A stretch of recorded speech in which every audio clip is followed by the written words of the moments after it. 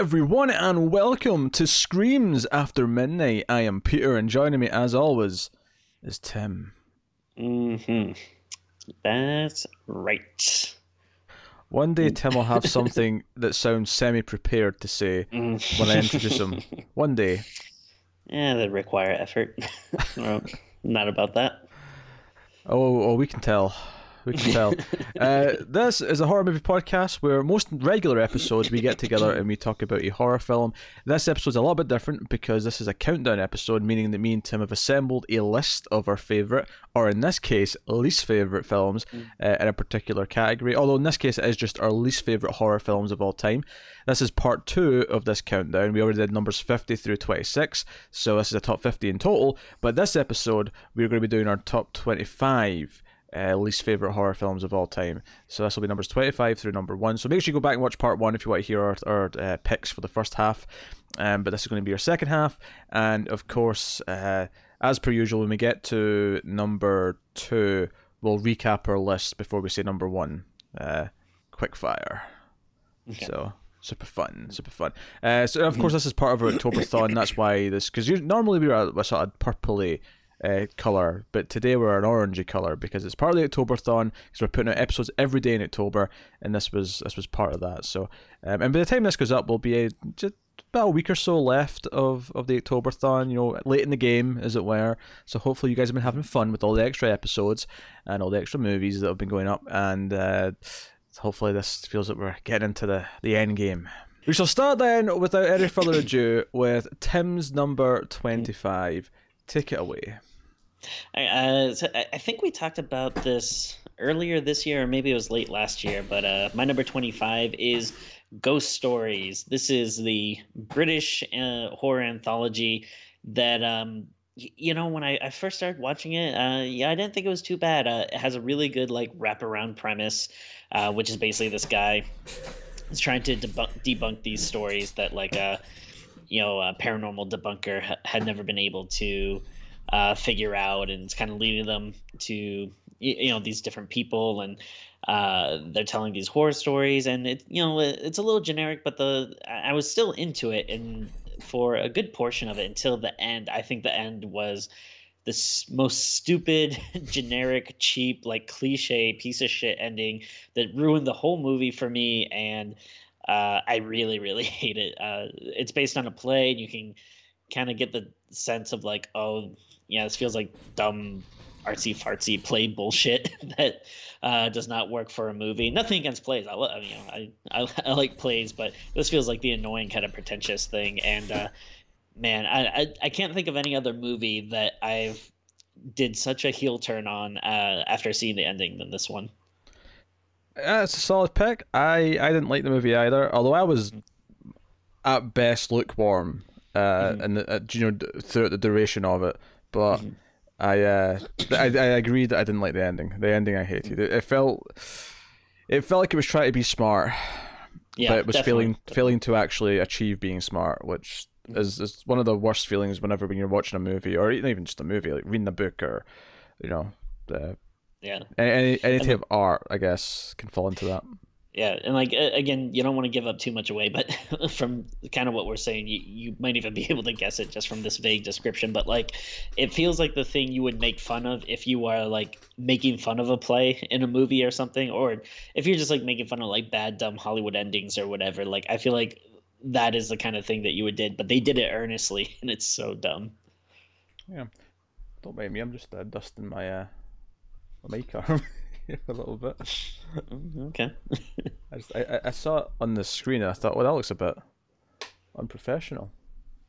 So sure. I'm just giving it a little wipe with my finger here. I'm sure everyone's enjoying that. So your number 25 is Ghost Stories. Ghost Stories, yes. My number 25, funnily enough, is 13 Ghosts. The 2001 movie, which we did fairly recently, and for some reason it's one of our most successful episodes this year. I don't know what is wrong with you people. I don't know. Honestly, I think this movie's like kind of fun. Like I wouldn't say it's a good movie, sure, but I don't know. Maybe I have nostalgia for it. But that's the thing. I saw it when it came out, more or less. Like I saw I saw it when it came out in DVD. I saw the DVD release because I remember blind buying the DVD and being miserable with my life choices after that. And this, keep in mind, this was when I was in like. Was I even in high school yet? Like I didn't have a lot of money at the time, so me picking my DVD purchases was a thing. I couldn't do it too often. I got maybe a couple of months or something like that at the time. Sure. As my cat is hitting keyboard shortcuts and upsetting me. So like, but like I genuinely felt like this movie has no atmosphere.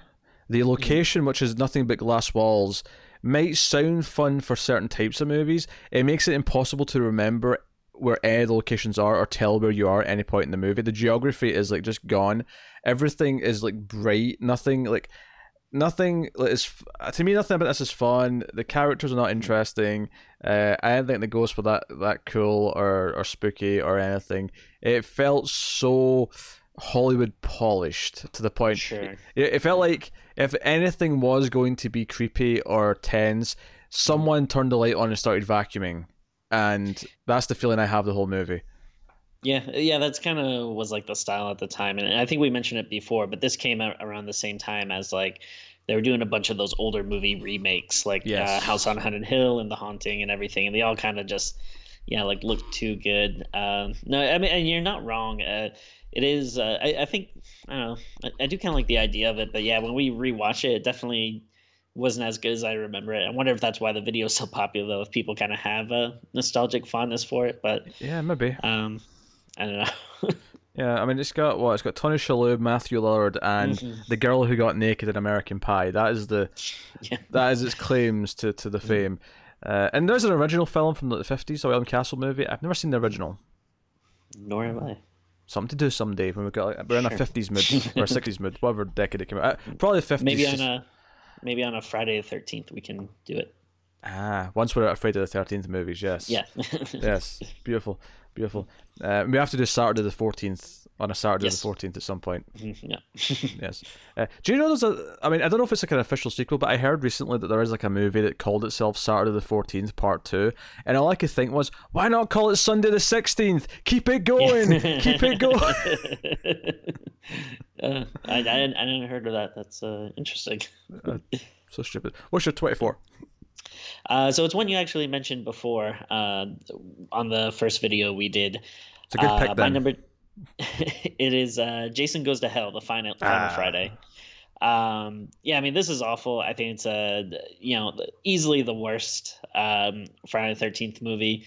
Like you mentioned when you were talking about it, it's was this when Paramount got it or no, it was when New Line got it. New Line, yeah, because Paramount had it for the first 8, and then New Line got it. Yeah, and like you said, it's like they get this big license, and the first thing they decide to do is like kill him, and then and it's not even a Jason movie; it's like a weird possession movie, and it's the acting's bad, it's cheesy, it doesn't look good.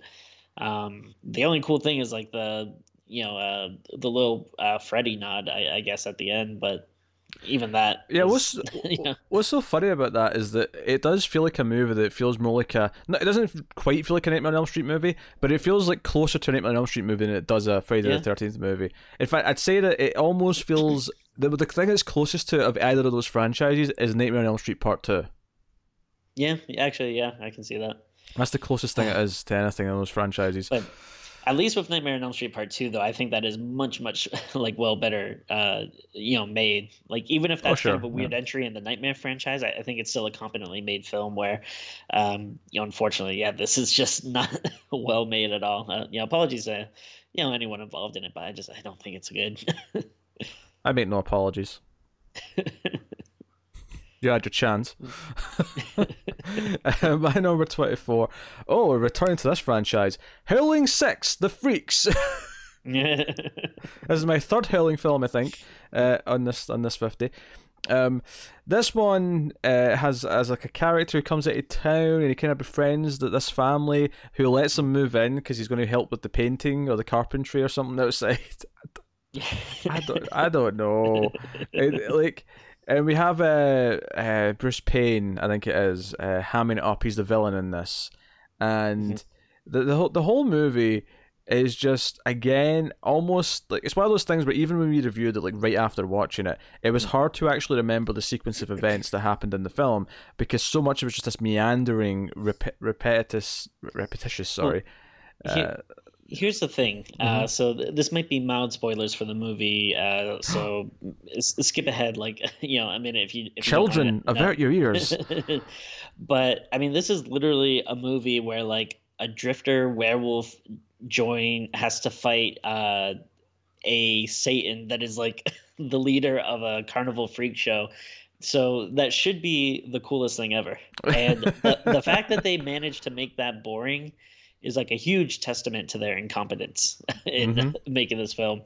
I think we talk about with the Howling movies, it gets less and less and less with the amount of werewolves you've seen, and then I think this might be. Well, it's hard between this and the one before, I guess, which one would be more egregious. But I feel like the tiny, tiny little seconds of a werewolf you see in this, or unless I'm thinking of the next one. But I mean, none of these later movies have like any werewolves. Case in point, yes. To be fair, I think 5 technically has more werewolves. You just can't see them because it's so dark. True. Yeah, I don't even know what else to say. Let's be honest. There's probably going to be more Howling on my list. So we'll get there. We'll get there. What's your 23? So this might be one that if I remember correctly, I think you liked a little bit. I don't think you loved it, but I know you're definitely more positive than me. But I absolutely hated this movie, and that is The Visit.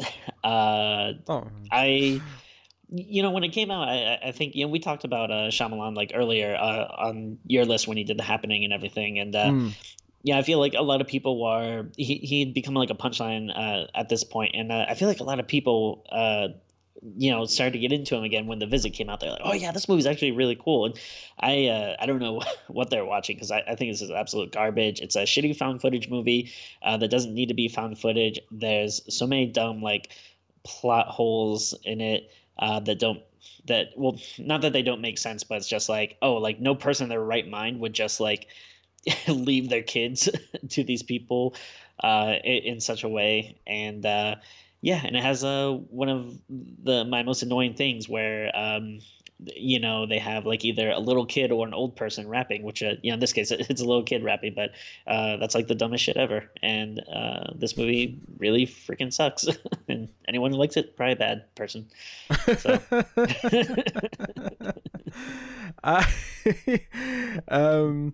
I mean, I guess it's accurate. I don't hate it as much as you do. I don't know if I'd say, because the way you said that, it made me think it was going to be. I was positive on it. I think I was very middling on it, but I didn't have the same hatred for it as you did, for sure. I think that's what it was. I think I really hated it, and you were just kind of like, whatever. Yeah, but yeah. Oof. It makes me mad though, like thinking about it. There was one scene towards the end though, it really made me laugh though.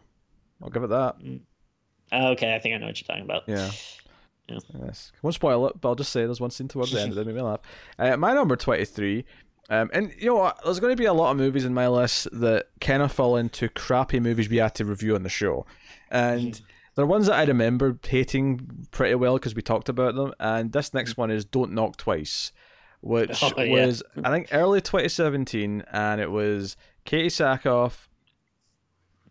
Supernatural plot that made very little sense. It did things that it didn't introduce the ideas properly before it did them. There was weird teleporting going on at one point in the movie that didn't make any sense. At least, maybe it made sense in the script. Maybe they cut a bunch of scenes that explained all this shit. I don't know. But it was just one of those ones where by the time I got to the end, like I wasn't even sure what it was doing anymore. And and on top of the fact that the direction was not that good, the scares weren't there. The atmosphere wasn't there. It felt like generic, bad CGI, all the standard tropes of something shitty. All your staples. So that's Don't Knock Twice. What's your 22? Actually, real quick though, before we leave it, something I do just want to mention about Don't Knock Twice. I think the craziest thing about the movie, I don't know if you knew this, but they made like a freaking video game about that movie. I like every time, What?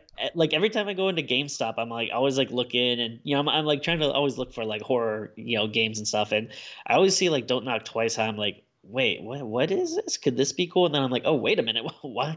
This is based on that movie for some reason. Yeah, which I'm is investigating this. Hold on a second. I'm I investigating. mean, and I guess it's possible it could just be a game with the same name, but it at least looked like it was supposed to be based on the movie. Mm-hmm. 1 second. Let me know if I'm wrong, but You can see a 22 while I'm looking this up, but I'm investigating. well, Mine 22 is something that we just actually did recently in this month. I'm assuming that the episode is already out, but that is Scream 3, which, man, I used to be pretty positive about the Scream franchise, but it's another one of those ones where going back and watching them, kind of like, maybe these movies aren't as good as I thought. I think there's still merit in most of them, but I think 3 is just a huge like miss for whatever it was they were trying to do. It seems like they're trying to be a lot more funny, but the plots feel forced. I don't think the characters are interesting. There's so many like dumb jokes and weird cameos, and it's a cringeworthy movie. I feel like watching it is just kind of like, you just kind of like feel weird. Like, why are they doing this? This is very dumb. I concur. I concur, Timmy. As Tim said, the review for that would have been very recently by the time this goes out. So, get our full thoughts. So I found Don't Knock Twice the game. Okay. This is from Wikipedia. Don't Knock Twice is a first-person survival horror video game developed and published by Wales Interactive. The game is compatible with PlayStation VR, HTC Vive, and Oculus Rift. It's a VR game. Okay. It was released worldwide in September 2017. A version for the Nintendo Switch was released in October 2017, so I guess it can be played without VR as well. So, Don't Knock Twice shares the same name as the film and is loosely based on the same story. The player takes the role of a guilt-ridden mother who must save her estranged daughter by uncovering the truth behind an urban tale of a vengeful demonic witch. So, Jesus, that is so like out of everything to make a game about, why this movie? I mean, it came out later the same year. I have to imagine that. I don't know. I have to imagine they made some sort of deal to make a movie or a game based on it when the movie was still being made, and they just kind of tied it in after the fact, or I don't know. Maybe we should do a stream of it or something. Who knows? Maybe it could be like a super cool game based off a really bad movie. If you want I don't feel like I want to buy it, Tim. But if you want to pay for it, you can. I'll stream it if you pay for it. Put a Patreon goal up here. Do you want Peter to play Don't Knock Twice? All right, so that was your number 22 is Scream 3. 22, yeah. Which, I mean, I agree with what you said. Scream 3 is really bad. Yeah. Full discussion out recently. My number 22 is The Uninvited, which is actually the American remake of A Tale of Two Sisters, which is a movie that we will have either the review up already or will be up soon as part of the Octoberthon, because it won a vote. Tale of Two Sisters won a vote. It was a vote for Asian films, and that's the one that won. The Uninvited is the American remake, which has none of the atmosphere that the original does. It is the most bland pair of actors playing these two sisters. I remember watching this and just feeling like this was probably before the CW even existed, or the CW was brand new at the time. But that's exactly how I described them. It was like watching the CW version of a Japanese movie, or a Korean film in this case. That's what it felt like. It was devoid of everything. It had that shitty blue tint that I hate on it. At least the poster did, from my memory. I mean, again, I only saw this once. I saw this once 14 years ago, or whatever it's been. So was this early 2000s or? No, actually, this was 2008, 2009. So yeah, it was about 10 years ago. Okay. But the point is, it was when it hit the movie channels is when I watched it. On cable. That's when I watched it, because this was when I still had cable channels and shit. I've not had that in a long time. But there was definitely a period here at the start of the 2010s that I still had that, and I watched everything that came on, and I watched this, and it was terrible. And I used to always get this mixed up with The Unborn, which I already had. earlier on, because they came out in the same year and they both had kind of similar titles in my head. But there you go. There's a good chance I saw this, but I cannot remember anything about it at all. I might have been working at Blockbuster at the time, so I might have rented it when it came out, or if I was living back home, I might have watched it on TV. But I have like no memory of it whatsoever. Just proving my point, I think. Forgettable trash. That is what The Uninvited is. What is your number 21? So this is another one that falls into the just like shitty, bland, generic Hollywood horror movie. I believe this was a February release, so you know how those go. Although we've been getting better ones throughout the last couple of years. But Get Out was February, so I mean, there's precedent for better stuff now. it's starting to change a little bit, but I think this was before we started getting better movies. And then, unless it was a January release, I forget when it came out. But it's The Forest.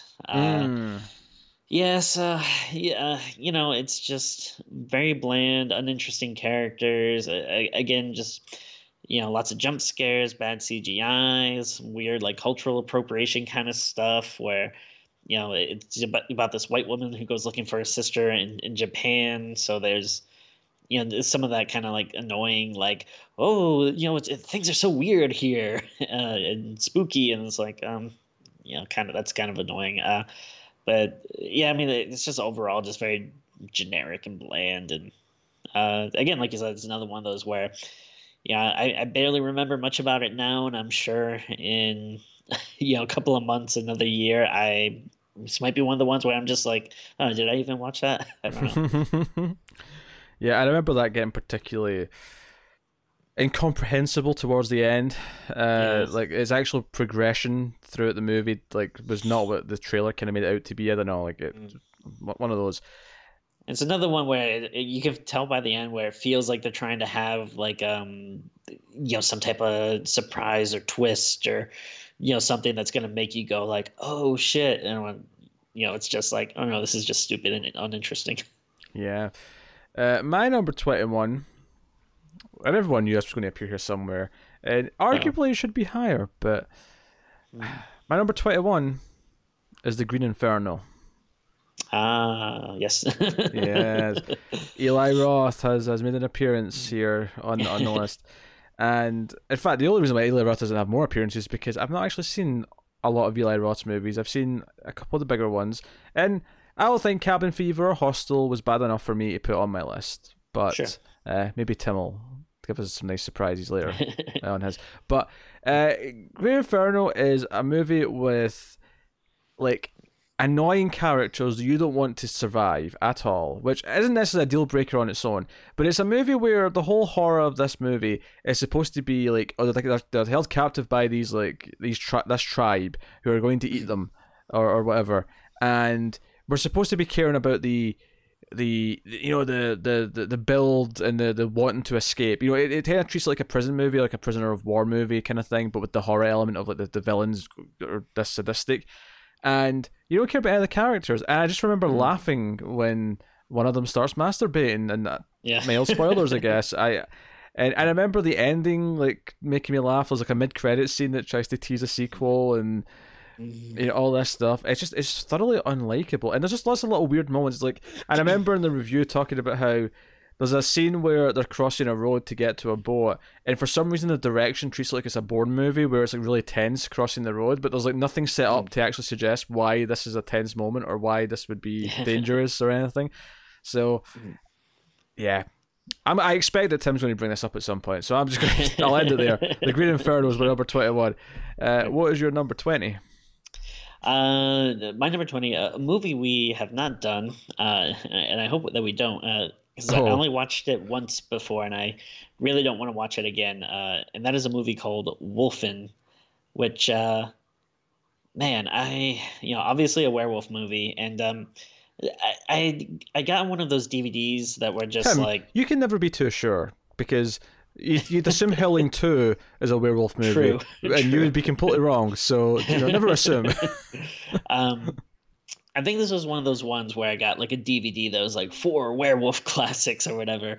And and I remember it had like Bad Moon on it, maybe Silver Bullet, and then Wolfen was one of those. And I remember being like, all right, this is cool. I feel like I've heard this title before, and hey, I like werewolves. Let's give this a shot. And it was maybe one of the most boring movies I've ever seen. I just remember being so goddamn bored by it. Like, again, I can't really tell you much that happens in it other than, yeah, it's just one of those ones where I was like so bored and frustrated by it. Yeah. And my number 20 didn't quite match your number, but it almost did. The Forest is my number 20. Oh, I was trying to think earlier, like if we do get something where we both have the same movie for a spot, like I don't know if we do like something special or something. Like what? I don't know, put out like an extra movie review or something. I don't want to do more work, but I don't know, maybe something would be fun. That's cool though. That's very close. That's very close. It's happened a couple of times on some of these lists between us and then the ones I've done with Connor. There's been usually one or two where it's like, oh shit, we had something at the same number. I mean, I don't want to say that if we have the same movie at the same number, we'll do it again, because that might be torturous given this list. But yes, we'll do.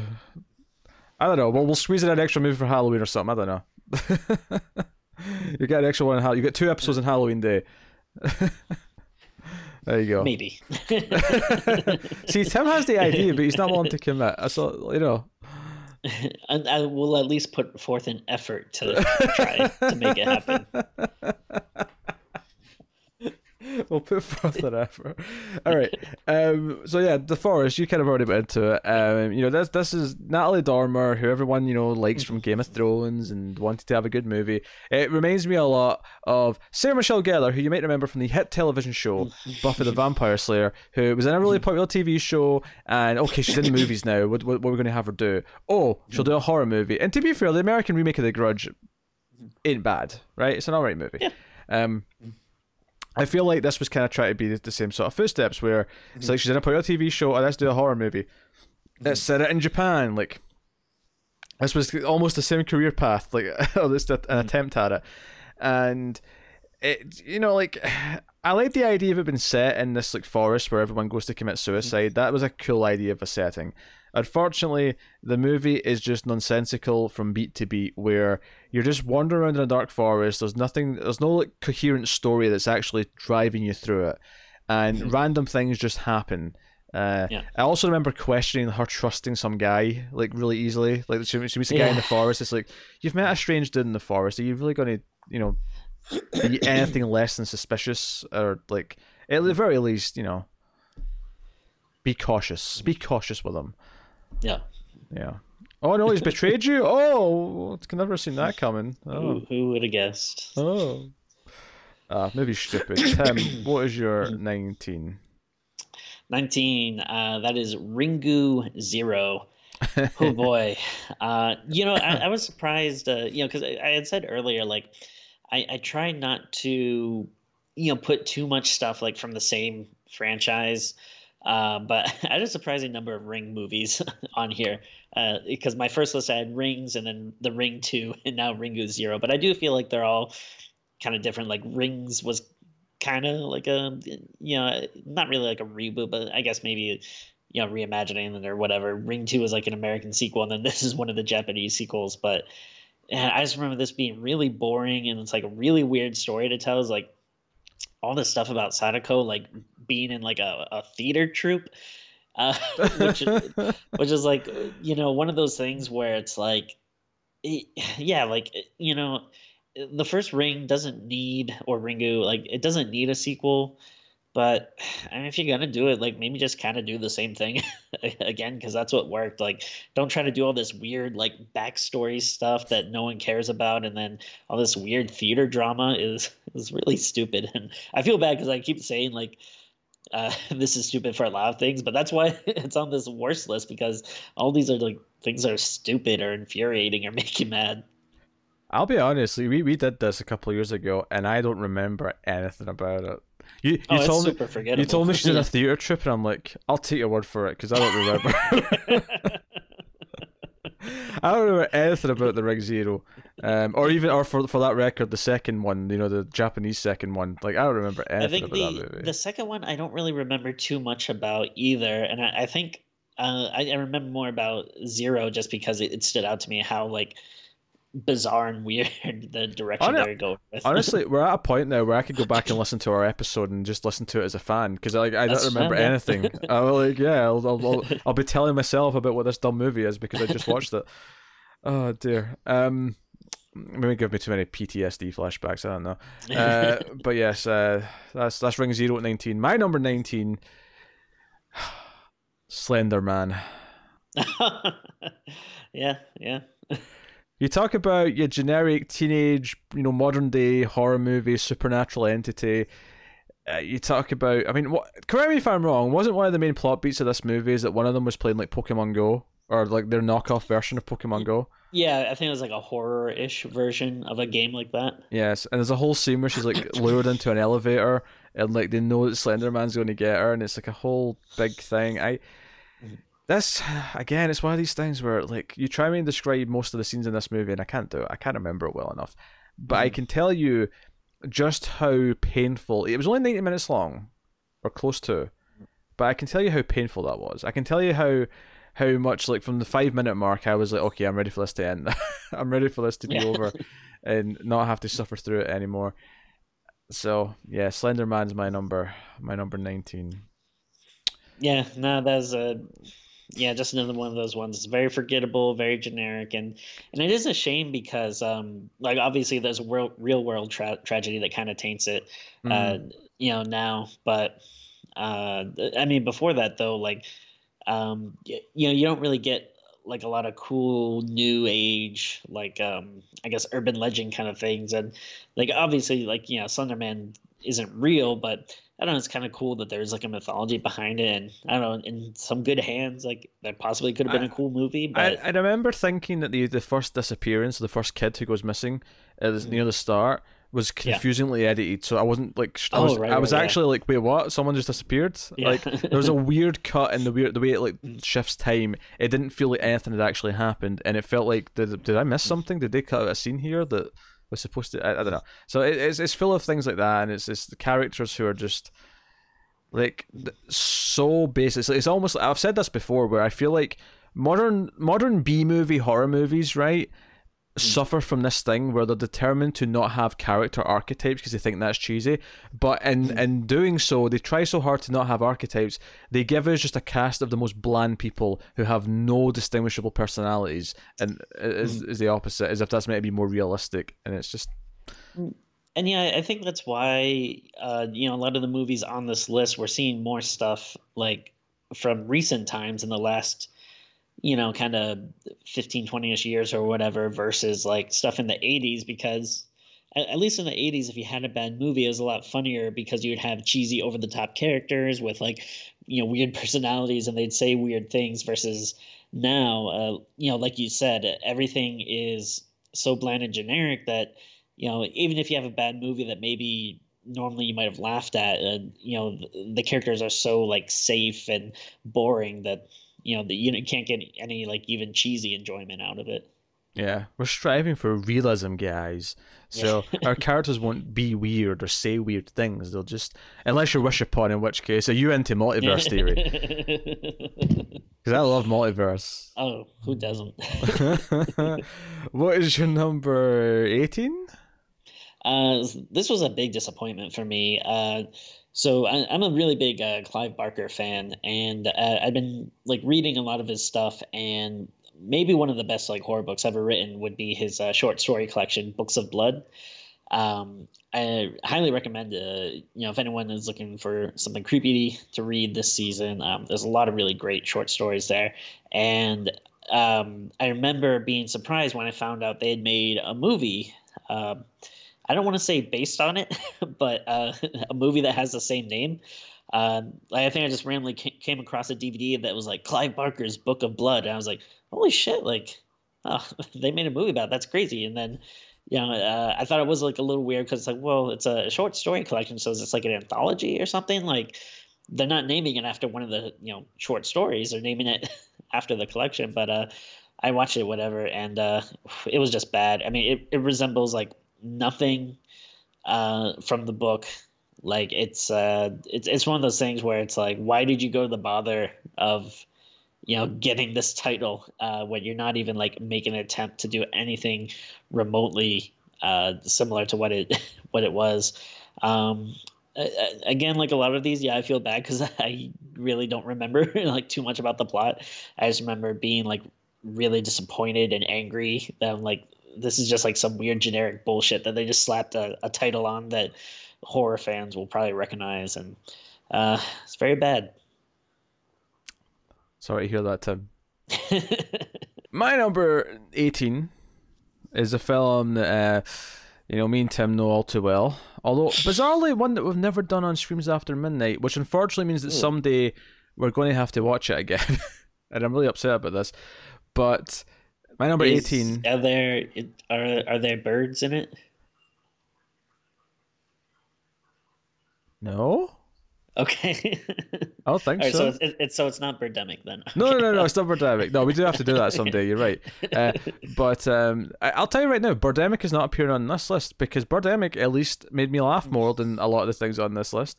Concur. Yeah. But my number 18 is Darkness Falls. Okay. Oh, right. Yes. From 2003, I want to say this came out. It does actually star Emma Caulfield, who was in the hit television show Buffy the Vampire Slayer. She was Anya/Anyanka.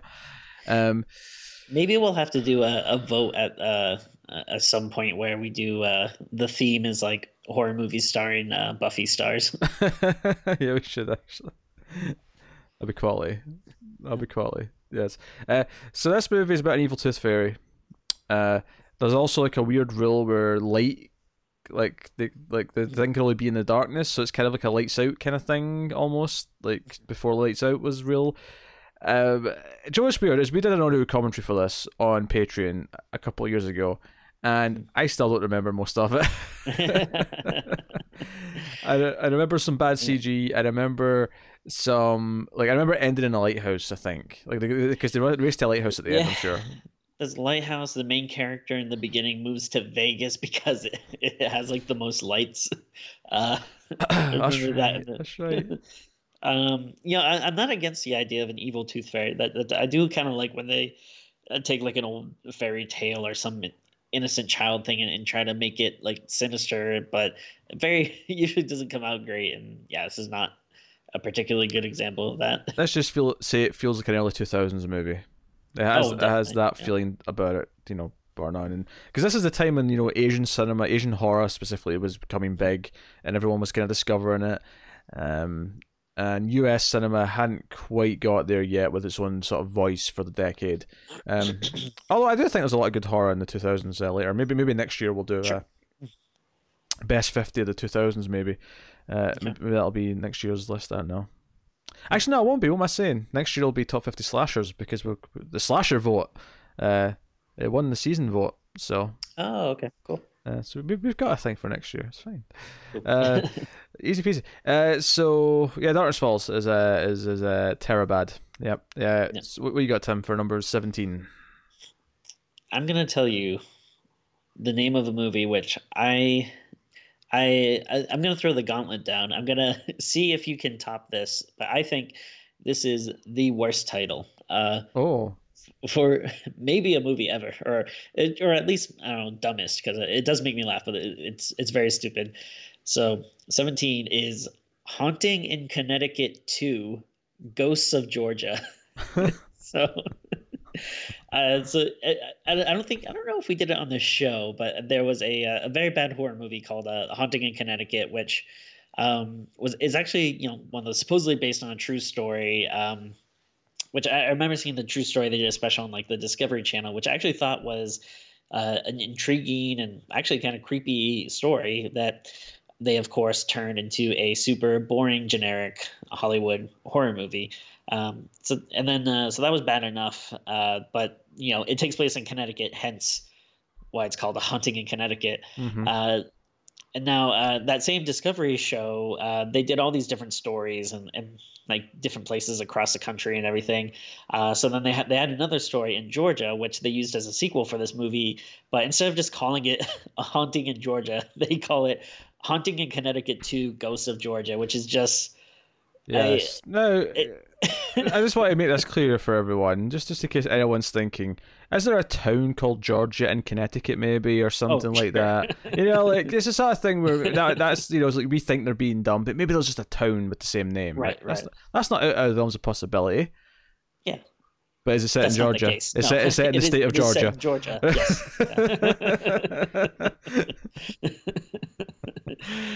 So I mean, again, this is one of those bland, kind of generic, forgettable movies, but I have it on the list, and particularly so far down, just because of how goddamn dumb the name is. Without the name, I probably wouldn't even remember this movie exists. But I don't know. Maybe that's a good thing that at least makes it stand out. Okay.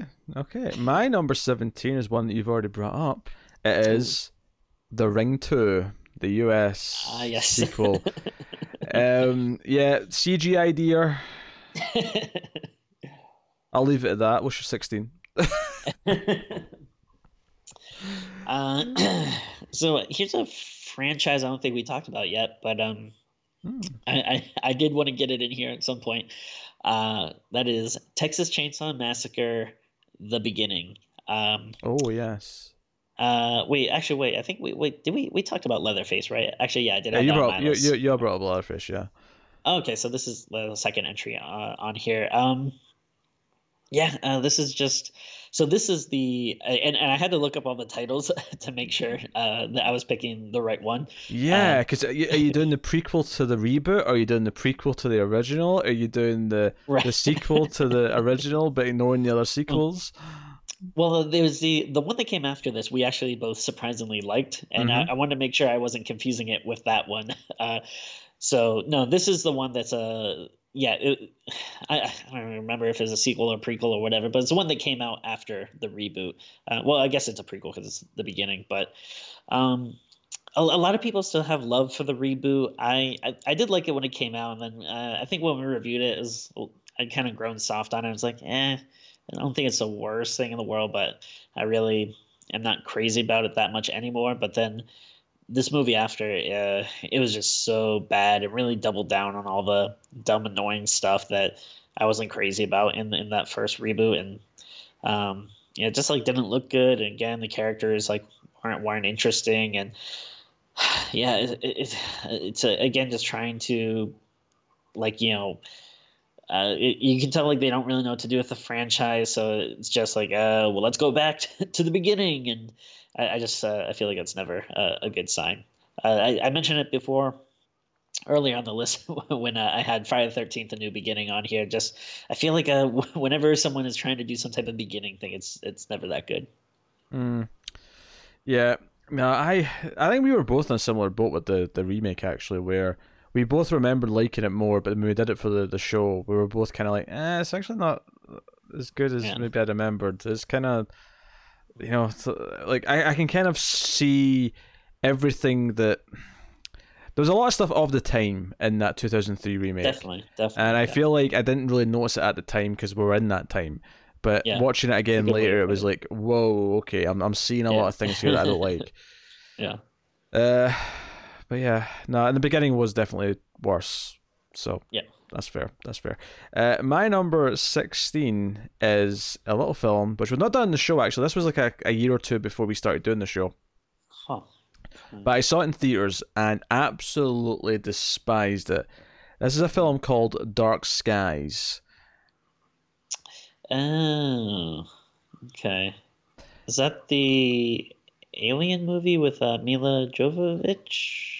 Not Mila Jovovich. I think you're thinking of The Fourth Kind, maybe. Right. Yes. There is. I mean, it's kind of a twist to be honest to say that, but technically, yes, the enemies in this are aliens, but it doesn't. It plays like a supernatural horror movie for most of it, where there's stuff going on and like the kids seeing things and But it was every trope I hate. Every supernatural movie that we've talked about, where that scene in the middle where they go and find like the person from the internet who's like an expert and just knows everything. Yeah. Like it has that, and this guy just knows everything about aliens, and like it just. I hated it. It was one of those things where I remember arguing with someone in college about who thought it was like a good first feature, like a good first attempt, and I'm like, no, it's not. It's everything I hate about modern horror movies. And this was before we even did Scream, so I didn't even have to suffer through a lot of them yet, and I already hated all these tropes.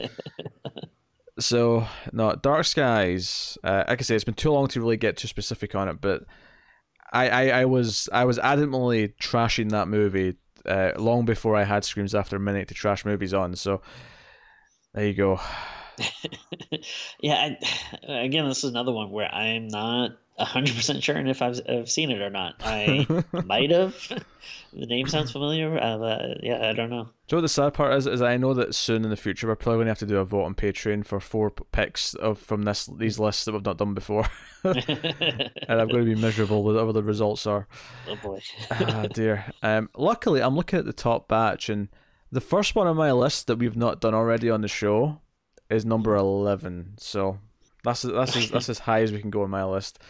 But yeah, that was my number 16. What's your 15?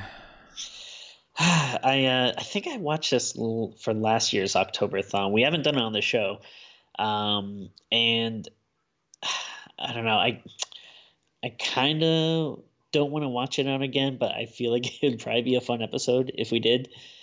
It's a werewolf movie.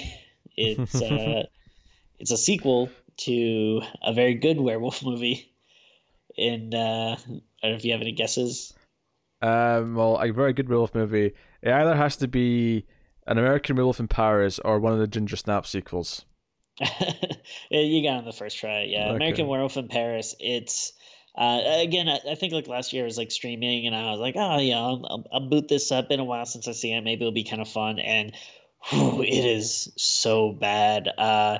Like the storyline is weird. The main character like sucks so hard. Like, it's just one of those dudes that you constantly just want bad things to happen to him, which is like kind of the opposite of what you want in a horror movie.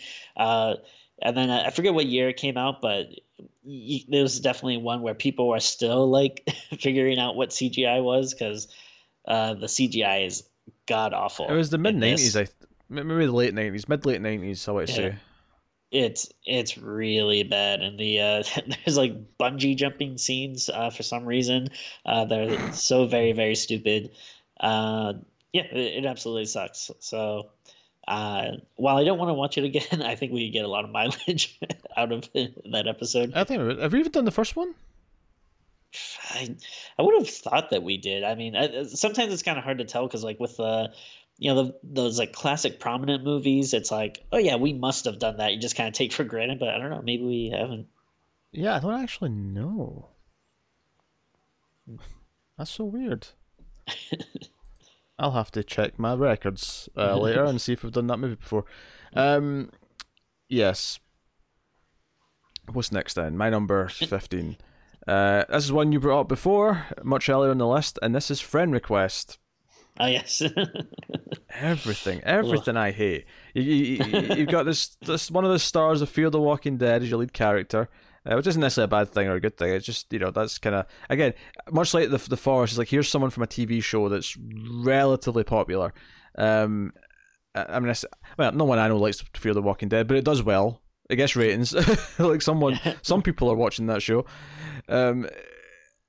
But you've got like all the tropes I don't like. You've got the bland characters in the modern movies, but you've got the weird goth kid who's like the shy one who's secretly going to be evil. That's a trope from the old days, which makes a return here. I remembered groaning at one point when characters were looking at like internet code and saying, "Oh, there's something weird in the code. There's something," and I was like, "Oh, I hate this with every fiber of my being."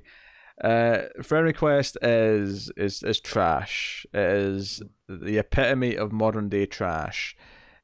Mm-hmm. I'll leave it at that because we already talked about it, so we can move on to number 14. So my number 14 is a little movie called Cell, and now it might not be the one you're thinking of, though. Okay. I'm not talking about the Jennifer Lopez, Vince Vaughn one. I'm talking about the 2016 version with John Cusack and Samuel L. Jackson, based off a Stephen King book, which I remember having the hardest time, like even finding this movie. And then, because it seems like, those are prominent actors. It was a little bit before the King Renaissance we find ourselves in now, but Stephen King's still a big name. Oh yeah, because they've all been good in the last year. Well, I mean, I think it's definitely more popular than it has been in a while. Sure, it's yeah. Whether you like the movies or not, people are definitely banking on the name more. But I'm not sure if it ever made it out into theaters or if they just kind of dumped it, but it took me forever to find it. And then when I finally watched it, it was just so bad. So the actual story is basically, it's like a zombie thing. Like, this kind of zombie virus is spread through like cell phones. And so a bunch of people that are like on their phones at this one point in time kind of turn into zombies and it becomes a survival thing. And it's not Stephen King's best book, but the book's like okay. There's like some good ideas in it. So it's easy enough read. And then the movie, though, they just turn into like super boring and generic. And I guess this was kind of around the time of like, I don't know if zombie fatigue had necessarily fully set in yet, but I'm sure that they're probably still banking on like, the zombie craze being a huge thing. And so it does just a lot of like generic like tropes that you see in like The Walking Dead or whatever million zombie things were out at that time. And it's not good. I feel like by 2016, zombie fatigue was already in full effect. Yeah, maybe that's one of the reasons why it's so bad. That they're trying to kind of bank on something that's already past its time. Yeah, that's cool. I haven't seen it, so I can't comment. My number 14, and what's funny here is that my next movie is one that you've also mentioned before, and if I recall correctly, you had the same pair back to back, because my next one is Truth or Dare. Yeah, yes. So, Truth or Dare, of course, last year, Blumhouse doing their finest, as it were. This is one where, like, again, you have the bland characters, and you have this goofy concept, which feels like maybe there could be things here that work as a horror movie, but the actual truths and dares don't make a whole lot of sense, and they're very inconsistent with what the rules are, with how things count. And then to top it all off, we have the most silly, like the way like people are taken over by this like demon or spirit to ask people to do the truth or dare. Truth or dare, like, just really that tilted head, big goofy horror smile, like. The whole thing just comes off, and it does these things where, like, the whole movie it keeps teasing this idea that like the girl's best friend had sex with their boyfriend or something, or no, that's not what it is. It's that one of the dares is going to make them have sex, so they have to, like, I don't know. It's taking the CW, mixing it with a R-rated horror movie. I mean, if this even was R-rated, it probably was. But like they try to infuse a lot of drama into it, but like again, it's the characters are so bland and boring. Who cares about their lives? Yeah, so Truth or Dare had to be here for me, and I didn't know where I was going to put it in terms of height until I started arranging things, but it felt wrong to put it any further down. So that's number 14. What's your 13, Timmy? So you've had a lot of these on your list, but I think this is my first one. 13 is Howling: New Moon Rising. So obviously this is the line dancing one, which I almost don't want to put it on the list because like watching the movie is very bad, but going back and thinking about it, it is kind of funny that they made this like horror franchise sequel. Like somehow someone got the rights and then just made a movie to promote like his bar and band and stuff. That is kind of funny, but it is still it's funny to think about and maybe watch 5 minutes of, but watching the whole movie actually it's funny. It's funny conceptually, and it's funny for it's like the first time it goes to the line dancing scene and you realize we're going to be on this for 5 minutes. You're like, it's not cutting away. It's just staying here watching the line dance. It's funny that first time you realize what this movie is. The rest of it is tedious and boring to get through. It is a nightmare. Yeah. And again, like kind of mentioned with all the movies, like you shouldn't be able to count in a werewolf movie, like you shouldn't be able to count the number of minutes that you see a werewolf Oh, on like one hand not even that. and One finger. one finger. Yeah. Oh dear. Can we just ask you this question, Tim? Sure. Like, can you think of any other horror franchise where obviously you refer to, like, like if you talk about the Hellraisers, you're talking about the Friday the 13th, and with Friday the 13th, you say Jason X is the space one. Can you think of any other franchise where you have something as ridiculous as the line dancing one? I honestly can't. I cannot. Friday the 13th Part 7 is the Carrie one. Yeah. Halloween 8's the internet one, Resurrection. But no, the line dancing one. Every franchise should have a line dancing entry. Sure. I'd be down for that. Yeah. Nightmare on Elm Street Part 12. Freddy gets in line. Oh, damn boy. it. My number 13 is another recent one. It is one we covered on the show. Especially done, and again, actually, there's a trend here with some of my picks here where this has got another TV actor in it. Particularly in this case, a TV actor from Modern Family. This is Satanic. Oh yes, gee, I forgot about this one. Yeah, you're like, oh, that should have been high on my list, and I forgot about it. Damn it. Where they're on like a road trip in their van, and they get something from this magic shop or something. Like, I don't remember exactly how it started, but yeah, I think like they go into this like occult satanic shop and are very like disrespectful to it, and just like, oh, look at these things, because they're just dumb annoying kids. Yeah, the characters in this were terrible. But it does this thing where early on they see something weird, like in a window, and right there when I'm watching it, I'm like, this is one of them at the end. Like, I called exactly where it was going, like from the first seconds. And the characters and their drama, again, it's just bullshit. It's just them being annoying. You could tell, like, I really hate this generic wave of horror movies that we've had in the last few years. I miss 80s generic, because 80s generic I like. I can get into 80s generic for the most part. Yeah, because again, at least there's stuff about it that stands out. Like, which I guess sounds weird, if you're talking about something being generic, but like, I don't know, there's still something about it that's entertaining or can kind of draw you in. Whereas, this generic kind of stuff that's you see nowadays, it's like, your eyes just roll in the back of your head. Like, it's just everything, just glosses over. It's just so not fun. Yeah, nothing about it's effective. And it does that thing as well where it's like, oh, they're all marked for death, so like you never really believe they've got a chance of winning or fighting back or anything. Like, so there's no stakes. There's no, like, you're just waiting for the inevitable conclusion, not in a fun way. So that is Satanic at number 13. What is your number 12, Timmy? So this is another one that's kind of sad. I'm not sure if you've seen this. We haven't done it on the show, but it's a Dario Argento film called Dracula 3D, which I'm a big Dario Argento fan. Like, he's made some absolutely amazing movies, like some that are like my favorites to watch and rewatch.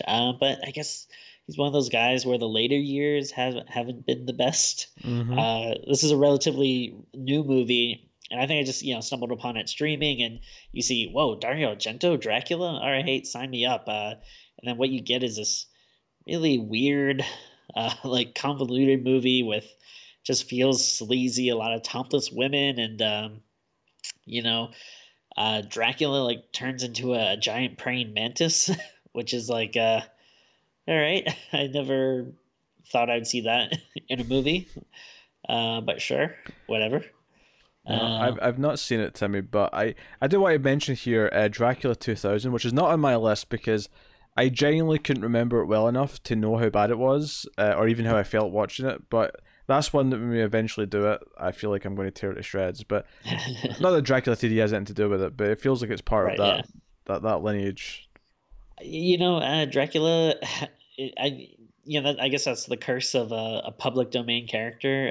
He has some really great versions. Like there's some, Dracula movies that you could probably say like, oh yeah, this is like one of the best horror movies ever made. And then he has versions like this where it's just like, sure, I guess someone made this. Yeah, everyone's favorite, Dracula Dead and Loving It, of course. Sure, of course. Absolute classic. Yeah.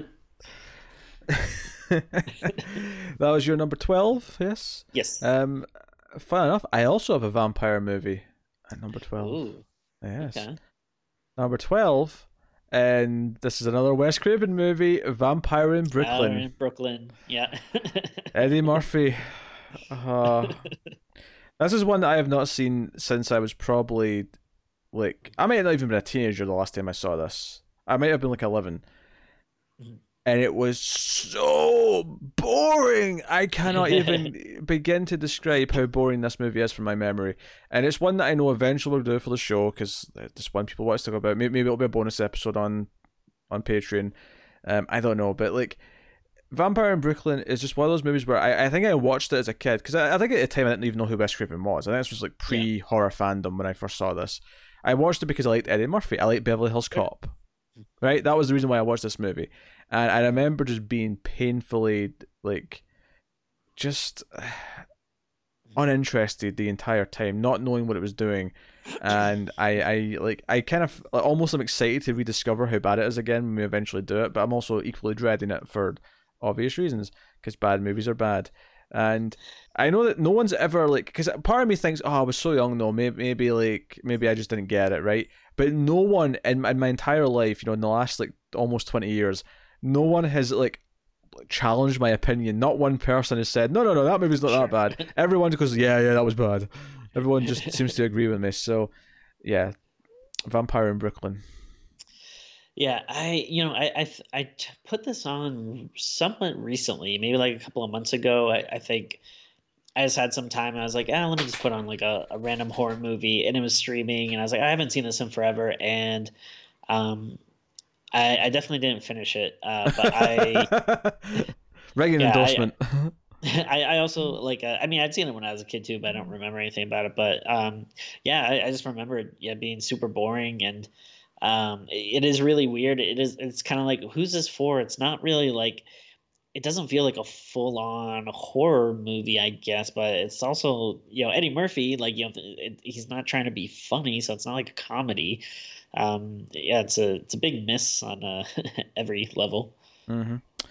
Yeah. I remember thinking he was miscast. I didn't even know what the word miscast was when I saw this, but I feel like looking back on it, I definitely remember thinking that something along those lines. So, what is your number 11? So, it's one that I'm surprised we haven't talked too much about yet on this list. My number 11 is Saw 4. And now, if you're wondering why I picked number 4, I don't know, because we both really hate this franchise, so I had to put it on the list. But I also felt like it would be cheap if I just like put all like 6 or 7 movies in a row. So I just wanted to put one movie, and then I couldn't really tell you like what plots are in which one. I figured like the first 1 or 2 are not the worst, but I feel like 4 was definitely when it started to get like really convoluted. Bad and convoluted. Yeah, again, I'm not fans of the earlier ones, but I think you could at least make a case for those. At least maybe the first 1 or 2 being like, oh, they're okay or whatever. But yeah, I think by this point we're in full swing, and where they're doing all this stuff that we really hate, and really like bending over backwards to make the movie fit in with the other stuff. And it's I hate it so much. And I will say it's the only one I put on my list, because I feel like I hate all the movies in like the same way. Mm-hmm. So I don't know. I feel like I couldn't just continuously put them on there. But yeah, Saw 4, very bad, as are all Saw movies. I still have any Saw movies on my list, and the reason being is that they all kind of blur together, and like I can't really, with any certainty, distinguish Saw 6 from Saw 7 from Saw 5 to Saw 4, and I don't know if like either one of them stick out to me on their own as being like one of the worst things ever made. So, but hey, I can respect it. I can respect it as a pick. My number. If I could put an asterisk or a parentheses and put like the whole Saw franchise in that one spot, I would. But Yeah. Yes, the second worst horror franchise. was Howling the first? Of course it is. Come on, Tim. Okay. Come on. My number 11 is the 2010 version of The Wolfman. Ah, okay. Benicio del Toro, Anthony Hopkins, two horrible looking wolves fighting into a fireplace is what I remember from the ending. This, because I'm not like a huge fan of the original Wolfman. I think it's okay, but I think it's one of those Universal monster movies that don't hold up that well. I think it's it's a decent movie. I think this remake takes everything I don't like about it and just like amplifies all of it into a really boring, dull looking movie that it felt like it lasted like 3 hours, even though it's not even close to that. And like I hated Del Toro's character. I don't think I was ever engaged or cared about what he was going through or cared about his transformation. The twist that Anthony Hopkins, I mean, spoilers, the twist that Anthony Hopkins is also a werewolf just made me groan. Everything about it. I saw this in theaters and I was miserable. This was because I had just got an unlimited card to see movies in the theater and I was going to see everything at the time, and I just remember like being absolutely like soul destroyed by this. Yeah. Absolutely soul destroyed. I think well, I know I watched most of it. Honestly, I don't know if I finished it because I really could not tell you anything about it. I really don't remember anything. Yeah, but I remember it not being very good, and I I think the problem with like they're always trying to reboot these Universal movies, but they never like make them horror. I feel like they always have to be like super dramatic or actiony adventure kind of thing where it's like, I mean, I guess there's some instances where you can make that work, but I would just like to really see someone just really be like, no, I'm just gonna make a cool like regular horror movie about it, not try to overbloat it, make it some big thing. I have a big hopes for the Invisible Man or Invisible Woman. I don't know if it's Man. Yeah. Man. Okay. But yeah, when that comes out, I'm excited for that. But yeah, it's Lee Wannell, and the funny thing is that Invisible Man arguably was the one that was the least the horror movie of that original batch, because we just did it on the Ace, and it's a dark comedy science fiction film, like that's what it is. So no, it's kind of cool that that's getting the horror treatment, but we'll see. Was that your pick? Oh no, yeah, I was talking about yours because you did that's the right. All right, so we're on my 10, right? Yeah, you're number 10. Yeah. So wait, no, I don't think you mentioned this yet. My number 10 is The Darkness. Oh boy, I mean, what can we say about this movie other than it really sucked? From the director of Wolf Creek. Oh right, that's right. Yeah. Yeah.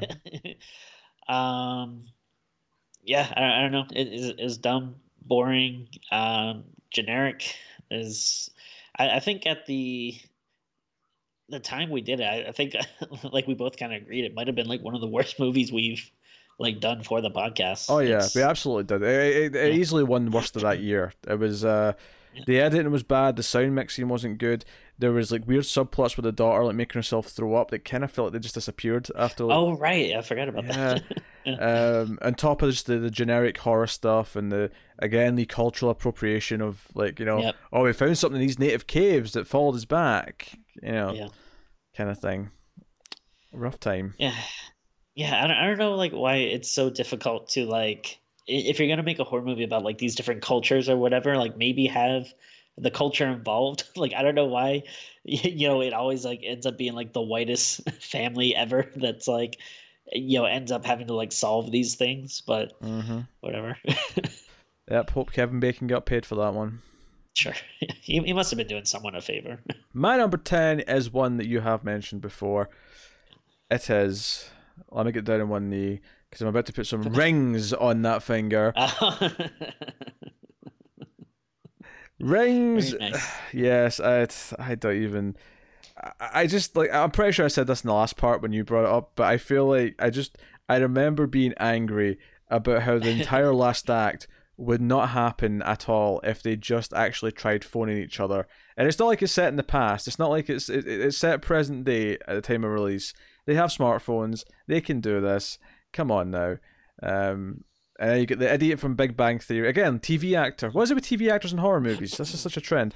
Like Especially, I feel like with sitcom people who are like typecast as being funny or whatever. I feel like they always want to break out and do something like serious and stuff, because you can tell he was trying so hard to be cool in this movie. He was like, the college professor, like sleeping with his students and stuff, like and it came off so annoying. Yep. And then yeah, and this is one where they redid a lot of it, because I think you saw like an early cut because it got delayed for like 4 months, and then Yeah. you had to see it again. Yeah, I was super pissed because I saw like a sneak preview thing, but I was like, oh, this will be cool, and then we'll do it on the show in like 2 weeks or whatever. And then it got like pushed back like 4 months. So I was like, crap, now I'm gonna have to watch it again when we do it. Yeah, that was Nature's cruel, and say Nature. That was whatever company made its cruel joke on poor Timmy. This was one where I felt bad going into it. I knew it was going to suck, and obviously people say don't go in with expectations like that. Don't go in already judging Sure. it. Like, and yeah, there's a good reason to say that. But here's the thing: I feel like any movie, at least for me, I can say this for me, any movie that is going to win me over just because it's actually better than I think it is, will do that regardless of how much I think I'm going to hate it beforehand. It'll just do it. If Sure. a movie's good Yeah. enough, it'll win me over. Right? Yeah. Like, I won't be stubborn and stick to what I thought it was going to be if it ends up being something different. But regardless, this movie was exactly as sucky as I thought it was going to be. And 10th worst. So there you go. Tim, what's your number 9? So it's one that you have already mentioned before, and that would be The Gallows. So I mean, similar for the reasons why you put it on the list. For as much hate as found footage movies get, not a lot of found footage on this list. But when you do think of like the things that are wrong with found footage, like definitely The Gallows is like a big example of all the annoying tropes and stuff, like people filming when they don't need to be, like just dumb, boring characters, and then like the scares were just boring and generic, and it's just very bad and forgettable, which who knows, we might not even have remembered it if we weren't cursed with having to watch a sequel very soon to it. Like seriously, like out of everything in the world, like why a sequel to this movie? I'm assuming it probably like costs like $15 to make, so I guess that's why. But oh, and of course, like the biggest trope of all, especially with found footage movies, that I hate is the one last jump scare at the end. Especially egregious in this movie. So stupid. Yeah. The only good thing I'll say about it is that the trailer had a really good cover of Smells of Teen Spirit that I quite enjoyed. Okay. Yeah, it was Fair like a enough. female singer piano version of Smells of Teen Spirit. It was an interesting take. The movie itself, absolute garbage, but Yeah. points for the trailer. My number 9 is another relatively new film we did on the show. Fills a lot of my boxes for hatred. It is called The Other Side of the Door. Oh right, Jesus, yeah. Another TV actor from Walking Dead, Sarah Wayne Callis or whatever her name is. Like they're in India and her son gets killed. It's basically a Pet Cemetery mixed with, I don't know, something else. Pet Cemetery. it's Pet Cemetery, but without like Anything interesting going on. You could put it that way. Sure. I like, it's one of those things where like the way it uses the culture and the idea that someone's like, oh, I know someone who can talk to you because this is more normal here.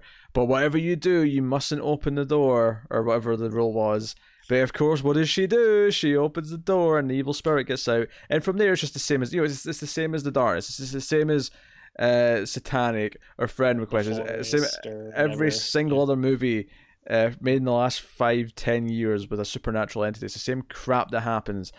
But it can't even be a goofy movie because the whole thing's based around someone losing their son, so it has to be depressing.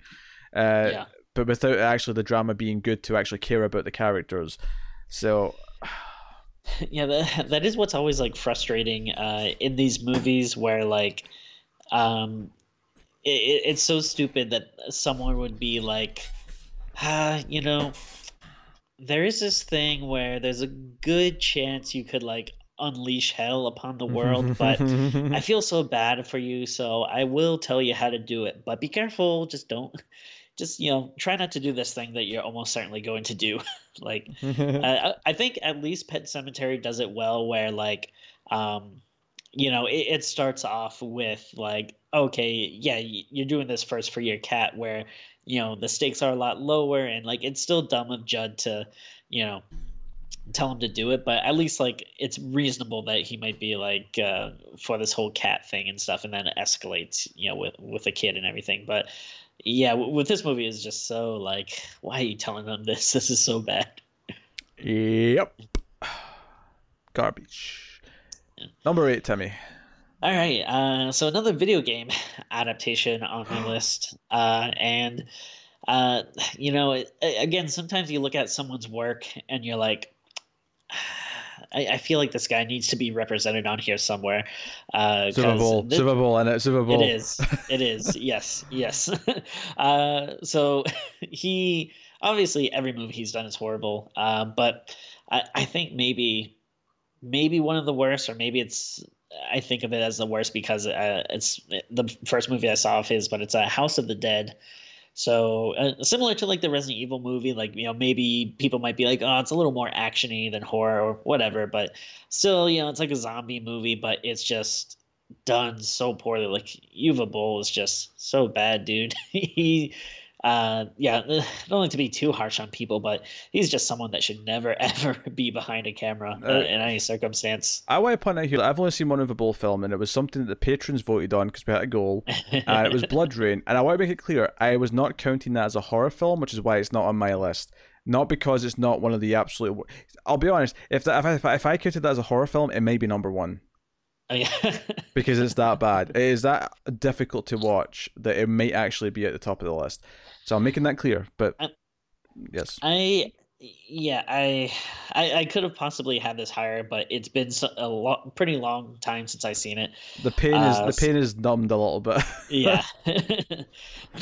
So like I guess at the maybe like the one thing I'll say for it is like I played some of like the House of the Dead arcade games, and I think they're fun, but I don't have an attachment to the franchise or anything. So maybe it might hurt more if I was like a big House of the Dead fan. But since I'm not, at least the movie kind of feels harmless.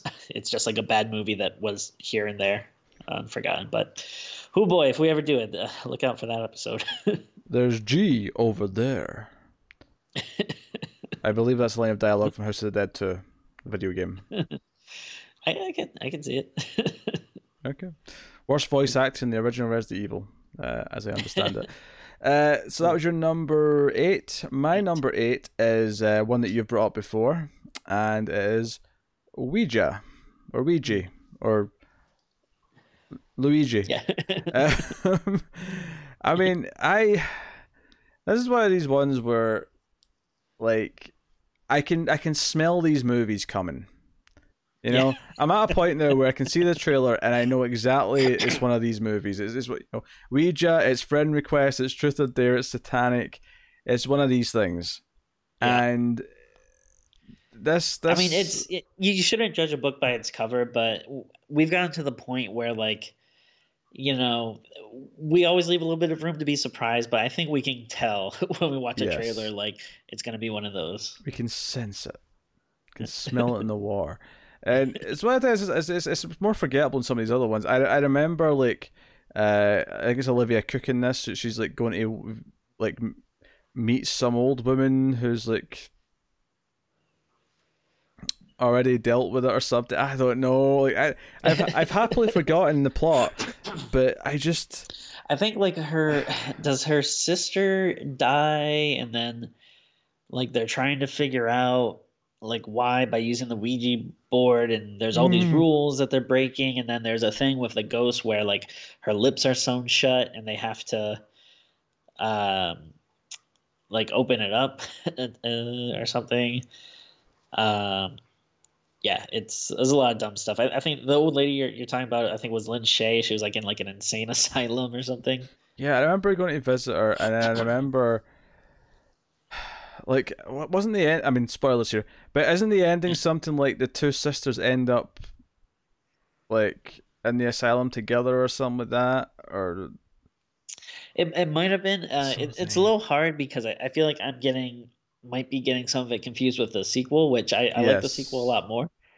And I feel like that has a more memorable storyline. The sequel was good until the last 10 minutes when it had to just make it all fit the first Tie film. into everything. Yeah. Because it was a prequel, remember? So, right. Of course, the characters in the first one have to become characters that we know of in the first one, and that just kind of ruined the ending for me. But there was good stuff in there for sure. It was definitely a much better movie. But Ouija, I like.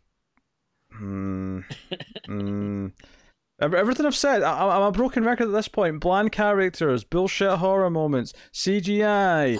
Like, I could go on and on and on. Tim, what's your number 7? Oh boy, I'll be shocked if this isn't on your list at some point. My number 7 is, and Pete, I'm gonna give you some instructions here because I want you to. Don't think it, don't say it. I'm having.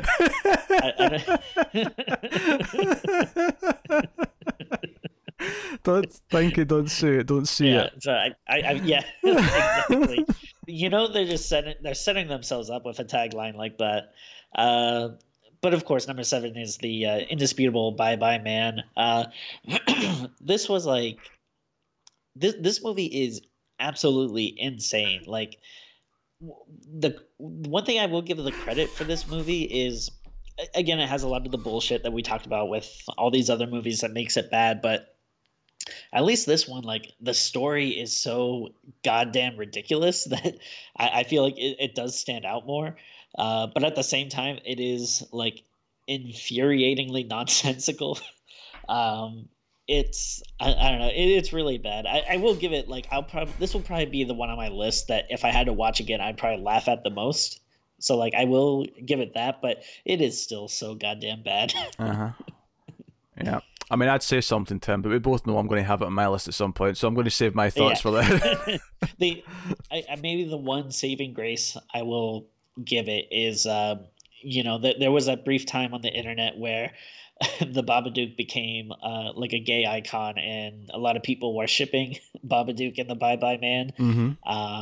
But I think they ended up breaking up, and then Babadook started going out with Pennywise. I think is what people on the internet were saying. So, okay. I mean that's like the one good thing I'll say about it is at least it had a good taste in partners. I did not keep up with my my LGBT Babadook lore. I have to admit.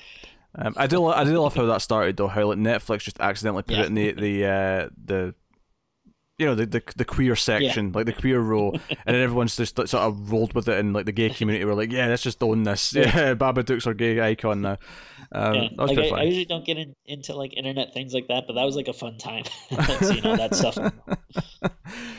Okay, my number 7, suitably, I think this is my 4th entry in this franchise, The Howling 7. New Moon Rising.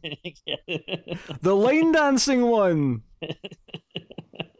Where the main one of the main characters from 5 came back and is like the main werewolf, but is also into line dancing. And this is such a laid back movie. Like at the top of it being line dancing movie, like it's just a film where he casually makes small talk with the locals, and then like does get suspected eventually of something, but there's like no like drive or build or tension or anything. It's just like. So much of it is just people hanging out and talking, like in a bar, and like kind of stuff. It's so weird. It's like a line dancing mumblecore werewolf movie. Which like is such a crazy mishmash that you almost feel like intrigued, like, oh, I kind of want to see that. Except for when you watch this, you're like, I didn't need to see this. Boring. Boring. What's your number 6, Timmy? So my number 6 is A Nightmare on Elm Street, which I know you're probably like, wait a minute, I thought like you said that's like one of your favorite movies of all time, and let me correct you. I'm talking about Nightmare on Elm Street, the 2010 version. Yeah, Tim, I think we're familiar with the concept of remakes in a horror movie list, okay? Like, I kind of assumed it wasn't the original. It's, well, I forget, you said you never saw this, right? No, I've never seen it. When we do it for the show, it'll be the first time I see it. Yeah, and it's been a while since I've seen it, so, I mean, in a weird way, I'm looking forward to revisiting just to, again, see how bad it was and have a discussion about it, but, man, it is so annoyingly bad, and, I mean... Jackie Earl Haley, whatever his name is, he doesn't seem like a bad choice for Freddy, but I mean, when you watch it, you can't help but miss Robert Englund, and it's trying to be so deadly serious and like uses so much bad CGI, and like at least if you're going to be using CGI and stuff, you think they could like really try to go big with the dream sequences and do crazy stuff, but it really ends up just being very boring, bland kind of kills, and just tries to be like super dark, and it's very, very bad. So horrible like remake, like because a lot of the other bigger remakes, I feel like sometimes we can be like kind of positive on, like the Friday the 13th one is like, oh yeah, it's not surprisingly not like too bad, but this one was like, oof, this is what bad remakes are. Woof. Yeah. Woof woof. My number 6 is a film that was like way back at the start of the show. I think we did do these movies, and I remember you fighting me on this, I think. Was it Sinister? Sinister 2. Was it? I have vague memories of you like giving me shit for hating that. Is that a thing? Do you still stick up for probably. This? I do kind of like Sinister too, or at least at the time I watched it. Maybe we'll have to revisit it. I don't know, I thought there was some like cool honestly, anything in those first 40, 50 episodes is fair game to redo, because those were dark times and we weren't very good at this yet. But like, it's not my favorite thing in the world, but I think I'll slightly Sinister. No, I just remember being like so uninterested in the main character and his plight, and I remember having like, because Sinister does that thing at the end of the first movie as well, where there's that one final jump scare where all it is something to be a jump scare. There's like no even illusion that it's meant to be just a normal scene or anything else. It's just, hey, you're staring at this thing because there's going to be a jump scare in a second. Wait for it. And 2 does the same thing, and it upset me dearly. Not that's the reason why I dislike it. I dislike the whole thing. And I think I disliked the second one more because I saw it in theaters because it was a new release at the time. And like, and if I remember correctly, a very minor character from the first movie who was kind of like the dumb bumbling sheriff kind of becomes like the main character in this one. Oh, I think it was the sheriff. It was like the deputy, but yeah, he came around the house or something in the first one, and now he's like the main character. Yeah, and he's all like he's like a tortured soul because he's dealing with all this shit, looking into these snuff films that have been hurting people or whatnot. Sinister's such a like I don't even like the first one. The first one is a bad movie, I think. Not bad enough to be on my list, but I thought it was such a missed opportunity with the snuff film concept. It just it turned into just a generic movie after that stuff, and 2 was just generic all the way through. It didn't have it. It just didn't have it, Tim. I'm sorry. Yeah, well, maybe one day we'll have to revisit them. Before The Boy, there was Sinister 2. What's your number 5? Number 5, man. This one, this is another one that it makes me angry just thinking about, and that is, and you probably wouldn't have thought that I'd have one of these movies on my list, but Leprechaun Origins. So obviously the first 6 Leprechaun movies are pretty untouchable. They're all great. Mm-hmm. And then they, for some reason, like the WWE gets a hold of the license. No, do you know what it is, Tim? I can tell you. I can tell you why. I can tell you why. Okay. Because they had a little, a little person wrestler, who went by the name of Hornswoggle, and they wanted to put him in a movie. And what's the one franchise they could think of where a little person would be perfect for the role? Of Leprechaun. course. Yeah. And I mean, I'm sure this Hornswoggle fella is a great guy. I don't know him personally or anything, but I'm sorry, sir, you cannot hold a candle to Warwick Davis's shoes, or whatever the saying is. Tim, did Warwick Davis come back for the new one? He unfortunately did not, but the person in the new one, I actually did think was much, much better than Hornswoggle was in Origins. Yeah, Origins is so bad. Like, like obviously the original Leprechaun movies are very cheesy and dumb, but I think in a very fun way. Cheesy? Dumb? These aren't Leprechaun movies that I've seen, Tim. I mean, it may surprise you, but there is a little bit of like cheekiness to them. But this movie, it's like taking itself so seriously, and again, it's trying to be like that dark and gritty thing, which is like, come on, like this isn't the Leprechaun movie that I want. And it's, I mean, again, like for the same reason why I don't like the Nightmare on Elm Street remake is it's just trying to like redo a thing that was already perfect when it first came out. Oh, God, Tim. Leprechaun. What? You're telling me Leprechaun was already perfect? They nailed it in one. That's what I'm saying. And then, you can't improve on perfection, and, it ruins the whole pie. What was 2 then? It was still perfection. It's 3? They start at the top, and then it's just a straight line of greatness until they get to this movie, and then it's a big drop down.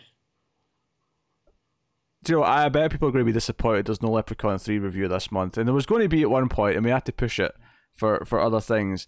But I think people are waiting with bated breath, because I think our Leprechaun 1 and 2 reviews have been well loved by our fan base. So, I mean, hey, you don't have to twist my arm to watch a Leprechaun movie again.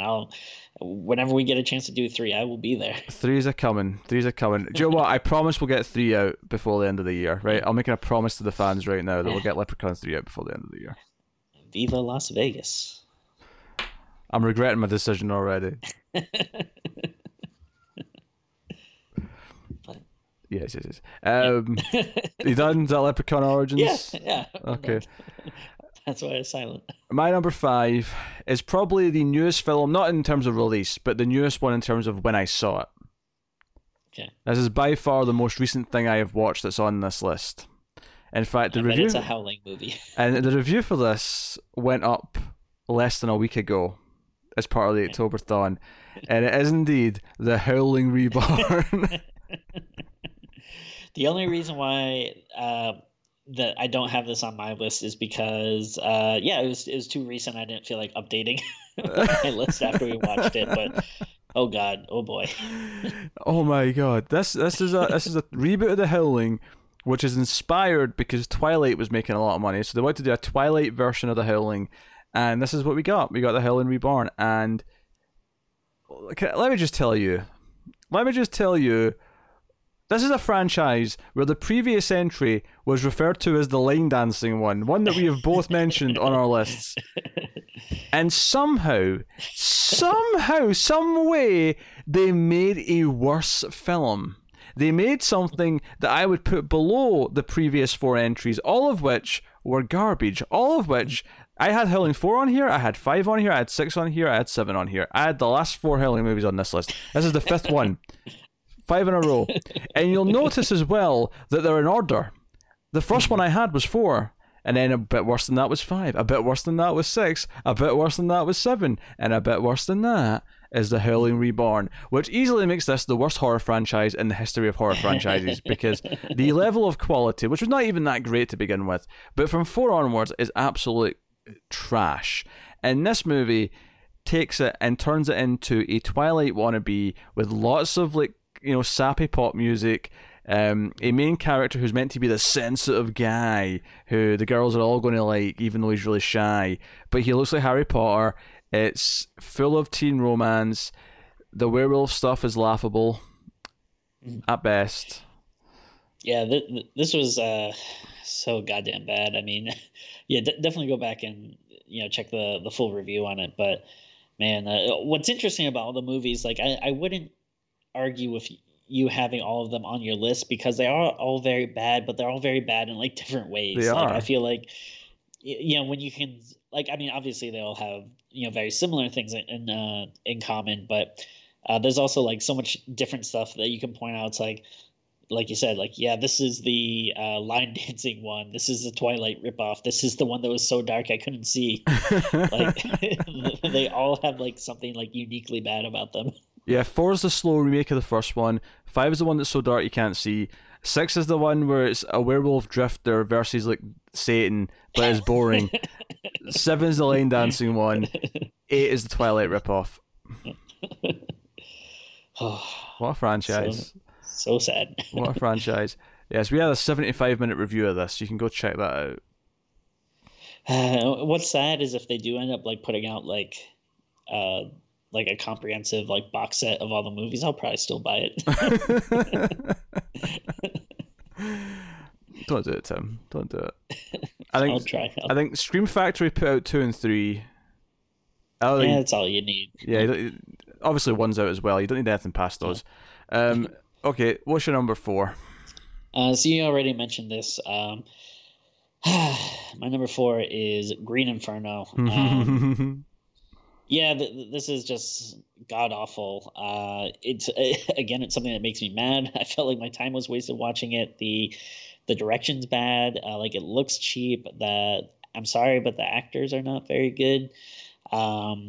The storyline is so like laughable in parts. Like, again, like, yeah, a guy just like randomly masturbating at one point is so stupid. And even I even hated when you would hear like Eli Roth talk about it, because whenever he did like stuff about the movie, he always said like, yeah, I got this idea, like, what would it be like if cannibals got the munchies? And like, that's just such a stupid stonery idea for a movie that just doesn't work. And again, like, yeah, like, there's weird cultural stuff, and like it did seem like it had like weird ideas where like the environmentalists were kind of like the bad guys, and the like corporation like ends up saving them in the end. That's like the company that's like destroying the rainforest like ends up saving them. Like, what the hell is that saying? And then and yeah, you mentioned like the horrible like mid credit scene, but also remember in the credits how everyone had their Twitter handles. Handles yeah, next to them. Like, you're right. That's so goddamn stupid. I forgot about that. Like obviously it doesn't really affect the movie, but it just stands out to me as just like something really dumb. And the thing about the post credit scene or the mid credit scene that always gets me is that it's like a spy movie where there's like satellite footage and stuff, Yeah. and like it zooms into something on the location, and it's so weird and out of tone with the rest of it. No, can't fault it. And also, I got to give it credit that we still get hates or hateful comments on our review of this one. We do. We literally get told F you on some variation thereof in multiple languages like every week, like multiple times a week, which is easily very bizarre. Yep, some people are really upset as. My number 4. Don't think it. Oh. Don't say it. Oh no! Be careful. The Bye Bye Man, the movie in which if someone utters the words "the Bye Bye Man," the Bye Bye Man will appear and like kill them or whatever. My favorite part of this, and I say favorite, ironically, of course, is that at one point someone goes to the library because no one has a computer at home. Because why would they have a computer at home in 2017? But someone goes to the library and searches on Google, or their fake version of Google, the Bye Bye Man, and it turns up with 0 results. Google says to them there are 0 matches for this term. And you're telling me that the phrase the Bye Bye Man, which are 3 or 2 very common words, in fact, wouldn't find something? Yeah, and No. that's insane. No movie, no. And I was alone in the theater for this. I remember sitting there and just constantly looking at my phone to see what time it was. To like, are we nearly done yet? Is it almost over? How much time do I have left? I was desperate to get out of there. I remember this was the theater, which it was actually fairly packed. It was a lot of young kids, but they were I remember someone had a basketball that they kept dribbling throughout the movie. Another person had a skateboard that they were like riding up and down on. It was crazy. It's more eventful in the movie, at least. Yeah. Oh no, that's the Bye Bye Man. You knew it was coming. Yeah. You knew it was coming. Don't think it. Don't say it. Don't see it. Don't believe it. Don't do it. Just don't do it. Ted, what's your number 3? So my number 3 is something that we'll probably have to end up doing soon because we just did the first one recently. But again, this is a movie that just makes me angry thinking about it, and that is Creepshow 3. Oh. So our first Creepshow movie review went up earlier in the month, and spoiler alert for that. I love it. It's like one of my favorite movies. The sequel, I think, is still really good. And I think the sequel is, fairly soon after the first one. They were both 80s movies. And then I've heard good things about the second one. I've never seen it though. It's we'll go into it because we'll probably do a review for it shortly. But I like it. It's a shame that there's like a lot less stories. Like there's only like 3 stories. So, but yeah. But this is one of those things though where it's kind of 2 movies, and then that was it for a long time, and then out of nowhere they made a third one in like a straight to DVD thing in like the early 2000s, maybe early mid 2000s or so. And again, it was just one of those ones where no one had ever heard of it, and then all of a sudden you're at Blockbuster and it's like, oh shit, like a Creepshow 3, like hell yeah. And it is so bad. The quality is horrible, the stories are awful, the special effects are bad. It's doesn't make any sense. It's absolutely infuriating. It's really, really bad. I don't know what happened, but it had to have been like some random dude. And I think you kind of see this with a lot of the movies like we mentioned, but some random person must have gotten the rights to this somehow and just made the worst movie possible. It is so effing bad. It's on a very with bad movies we always talk about the technical levels where it's okay, a lot of this was dumb, but hey, at least the person knew how to light it and where to point the camera and stuff. I feel like this is one of those ones where it's even on a very technical basis, it is not up to par with how you should make a movie. It's very, very, very awful. Wow. Well, my number 3 is one that you've mentioned. Okay. The Darkness. Yes. That's because this movie was a 1 out of 10. I remember getting to the end of that review and being like, "This might be the worst thing we've ever reviewed." It is absolute garbage, and we'd seen some garbage that year, but this somehow topped all of it. And I feel like just the editing wasn't right. Beyond the plot being bad and beyond the generic scares and all the stuff that we usually complain about in these movies, which gets it quite low in the rating system. This movie wasn't even edited properly. I was noticing weird edits and things that just didn't feel like they flowed very well, and it's just a frustrating time. So, I give it credit for standing out in a sea of generic mediocre movies that somehow managed to stand out as the worst of them. Yeah, I feel like The Darkness and The Bye Bye Man are kind of that back to back, right? Darkness was 2016, Bye Bye Man was 2017. For both of them, it was no, they're clearly the worst of the bunch, and there's not really much competition. Well, there's a lot of competition, but they're clearly the ones that are winning. Yeah, because when we talked about other stuff, we both had Truth or Dare or Friend Request or whatever, or kind of close together because they're both bad, but they're very which one's worse? I don't know, whatever. But yeah, this one it was just for some reason it just stands out above everything else as just being so bad. Yep. Which leads us to Tim's number 2. Yeah. So I bet if people know us, and especially probably you more than me, like there's probably something that's been a little conspicuously absent. Something that's not popped up yet. Yeah. Yeah. So I'm gonna make a prediction. I'm gonna guess that this is your number 1, but we'll see. We'll see. But my number 2 is Halloween. And again, I know you're probably thinking like, oh wait, you're pretty positive on Halloween we did before, but I'm talking about the 2007 version. And again, it's funny that now we have to differentiate between the 3 different versions. It was 2018 now as well. Yeah. But no, I mean, yeah, obviously, I had a couple other Rob Zombie movies on, the list here. I don't like his aesthetic. I don't like what he does. And this is just, you take a classic, a great movie that didn't need any type of updating or whatever, but you just managed to take everything that was good about it and like flip it over and make it bad.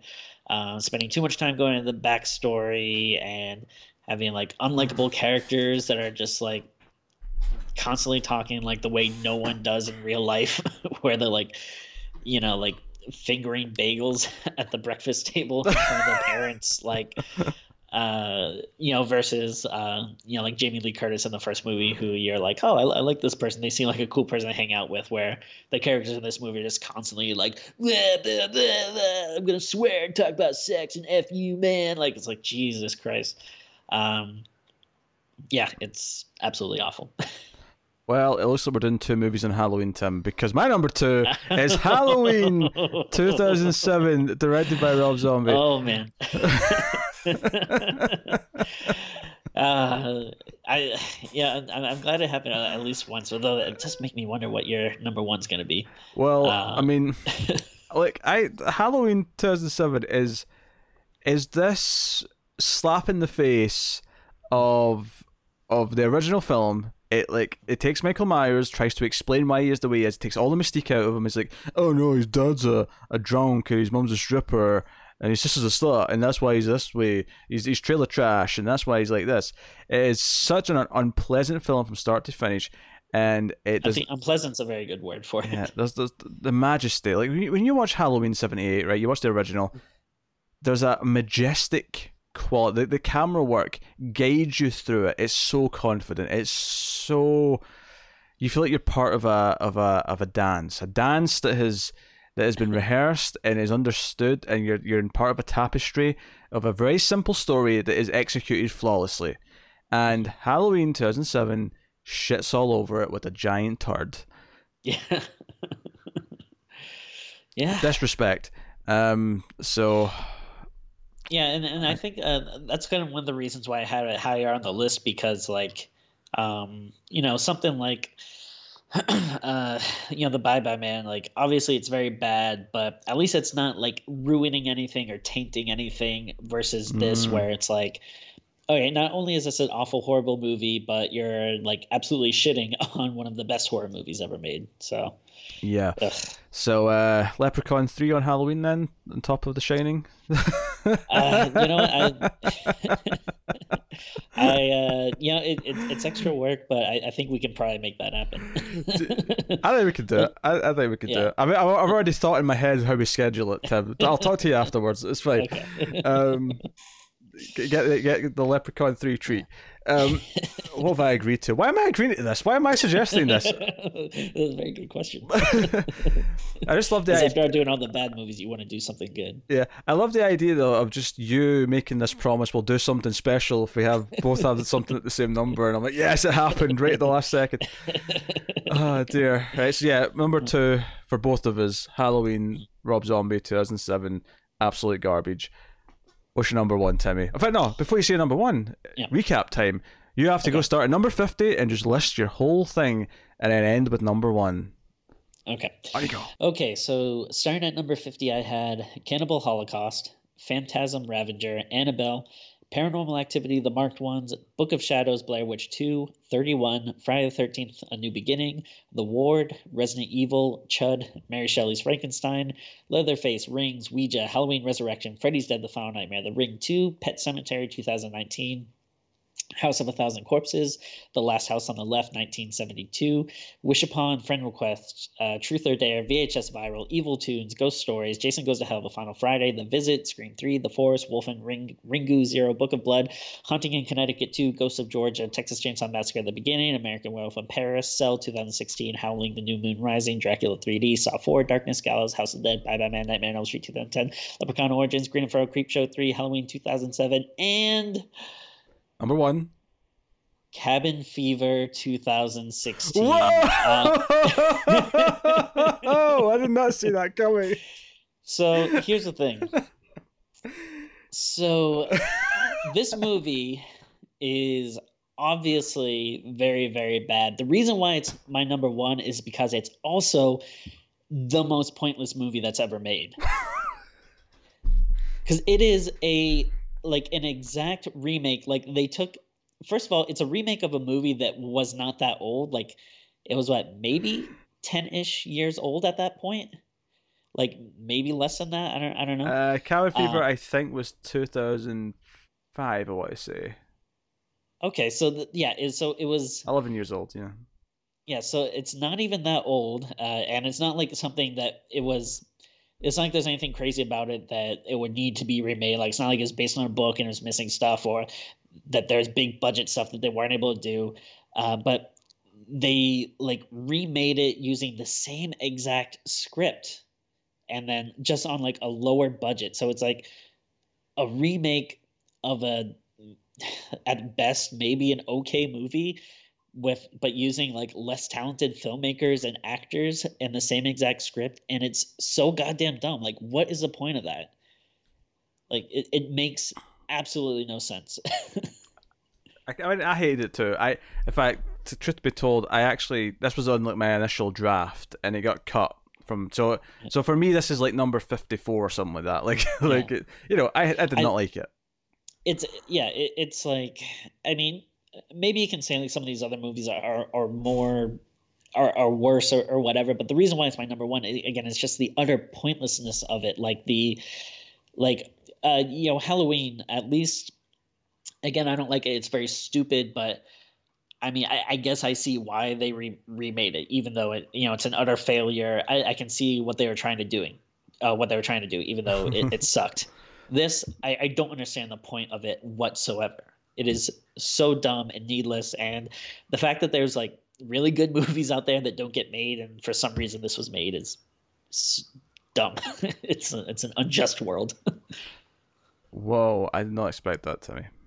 I did not expect that. It's. I mean, there might be other movies that make me madder when I think about them, but this one makes me really mad too. Just it's so stupid. Also, why did they make this? I want answers. Why is this a thing? I don't have answers for you, Timmy. We're gonna have to find Eli Roth and tie him up and ask him politely. I suppose. I have to correct myself. I said earlier on that the Howling sequels I went in order. That's not entirely true, actually. I said 4 was worse than 5, which I actually stand by now that I'm thinking about it. But so I'll recap. Number 50. Howling 5, Rebirth. 49, Cursed. 48, I Still Know What You Did Last Summer. 47, Urban Legends, Final Cut. 46, Nail Gun Massacre. 45, Dead Silence. 44, The Boy. You heard me. 43, Crimson Peak. 42, Freddy's Dead, The Final Nightmare. 41, Phantasm Ravager. 40, 31. 39, The Nun. 38, The Haunting, 1999. 37, The Howling 4, The Original Nightmare. 36, Paranormal Activity 4. 35, Jason Goes to Hell, The Final Friday. 34, Bram Stoker's Dracula. 33, The Black Room. 32, Halloween, The Curse of Michael Myers. 31, The Happening. 30, The Unborn. 29, The Gallows. 28, Annabelle. 27, The Woman in Black. 26, The House at the End of the Street. 25, 13 Ghosts. 24, The Howling 6, The Freaks. 23, Don't Knock Twice. 22, The Uninvited. 21, The Green Inferno. 20, The Forest. 19, Slender Man. 18, Darkness Falls. 17, The Ring 2. 16, Dark Skies. 15, Friend Request. 14, Truth or Dare. 13, Satanic. 12, Vampire in Brooklyn. 11, The Wolfman. 10, Rings. 9, The Other Side of the Door. 8, Ouija. 7, The Howling 7, New Moon Rising. 6, Sinister 2. 5, The Howling Reborn. 4, The Bye Bye Man. 3, The Darkness. Number 2, Halloween 2007, which leads me to my number 1 worst horror film of all time. Halloween 2, 2009. Do you know what's so impressive about Halloween 2007 is that somehow Rob Zombie came back 2 years later with an even worse version of it. He somehow topped it and gave you a worse movie where his mother appeared on a horse and told Michael to kill for Mummy. Kill them, Michael. Kill them for Mummy, Michael. You know, as you're going through your list, I was writing down on my phone my prediction for what your number 1 would be, and I don't know if you can see that there. Oh, there it is. I knew that was coming.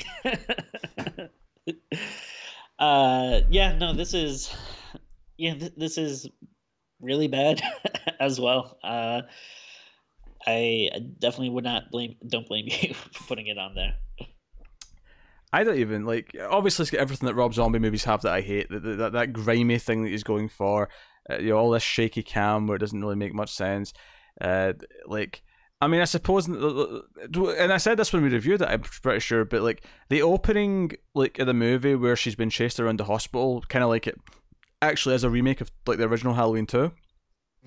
Is the best part of the movie, and it's not like amazing, but it's like, oh hey, I can actually see kind of a fun slasher movie almost in here. It's filmed like a normal like serial killer scene, and it actually is kind of working. But then the whole point is it's a dream sequence, and it's almost like Rob Zombie's turning his nose up at it and saying, no, you want a proper slasher movie, I'm not going to give you that, I'm going to give you a Rob Zombie movie. And you know what? Fuck you, Rob Zombie. I hate this movie. I hate it so much. I hate Laurie becoming the new killer, you know, at the end or whatever. Like, I hate all of it. It's like her whole thing feels like very mean, like the way they treat her. Like she's like so messed up and like constantly lashing out at people, and like she was already like unlikable in the first one, but this one like it sucks to say, like, someone who's suffering like what she had to go through is unlikable, but she really is, like, you know, like so mean and angry towards everyone. And then it also does like a disservice to Loomis, who again is like, like one of the, like, you know, the great characters from the first movie, and then they also turn him into a bad guy, like, whereas just like they try to give him a little bit of redemption, but he really is just like, you know, this cheesy, you know, like leech that's just, you know, like out for himself. And he's completely separate from most of the movie. He's off like he's like a book signing and getting drunk because of like the way he's been interviewed and stuff. It's I despise it. Like I can't believe that he somehow made a worse film than the first Halloween. Yeah, honestly, I'm not sure which one I dislike more. But well, I'll be honest. It's kind of a coin flip. I debated. I swapped them around like 5 times when I was making this list. Let's be honest. Like I had a tough time deciding which one was worst. But there wasn't a doubt in my mind that my 1 and 2 were these 2 movies. Not a doubt from the start of this list making process. There was nothing else that was going to top either of those. So there it is. There you go. That is our top 50 worst horror films of all time. I was going to say of something or of all time.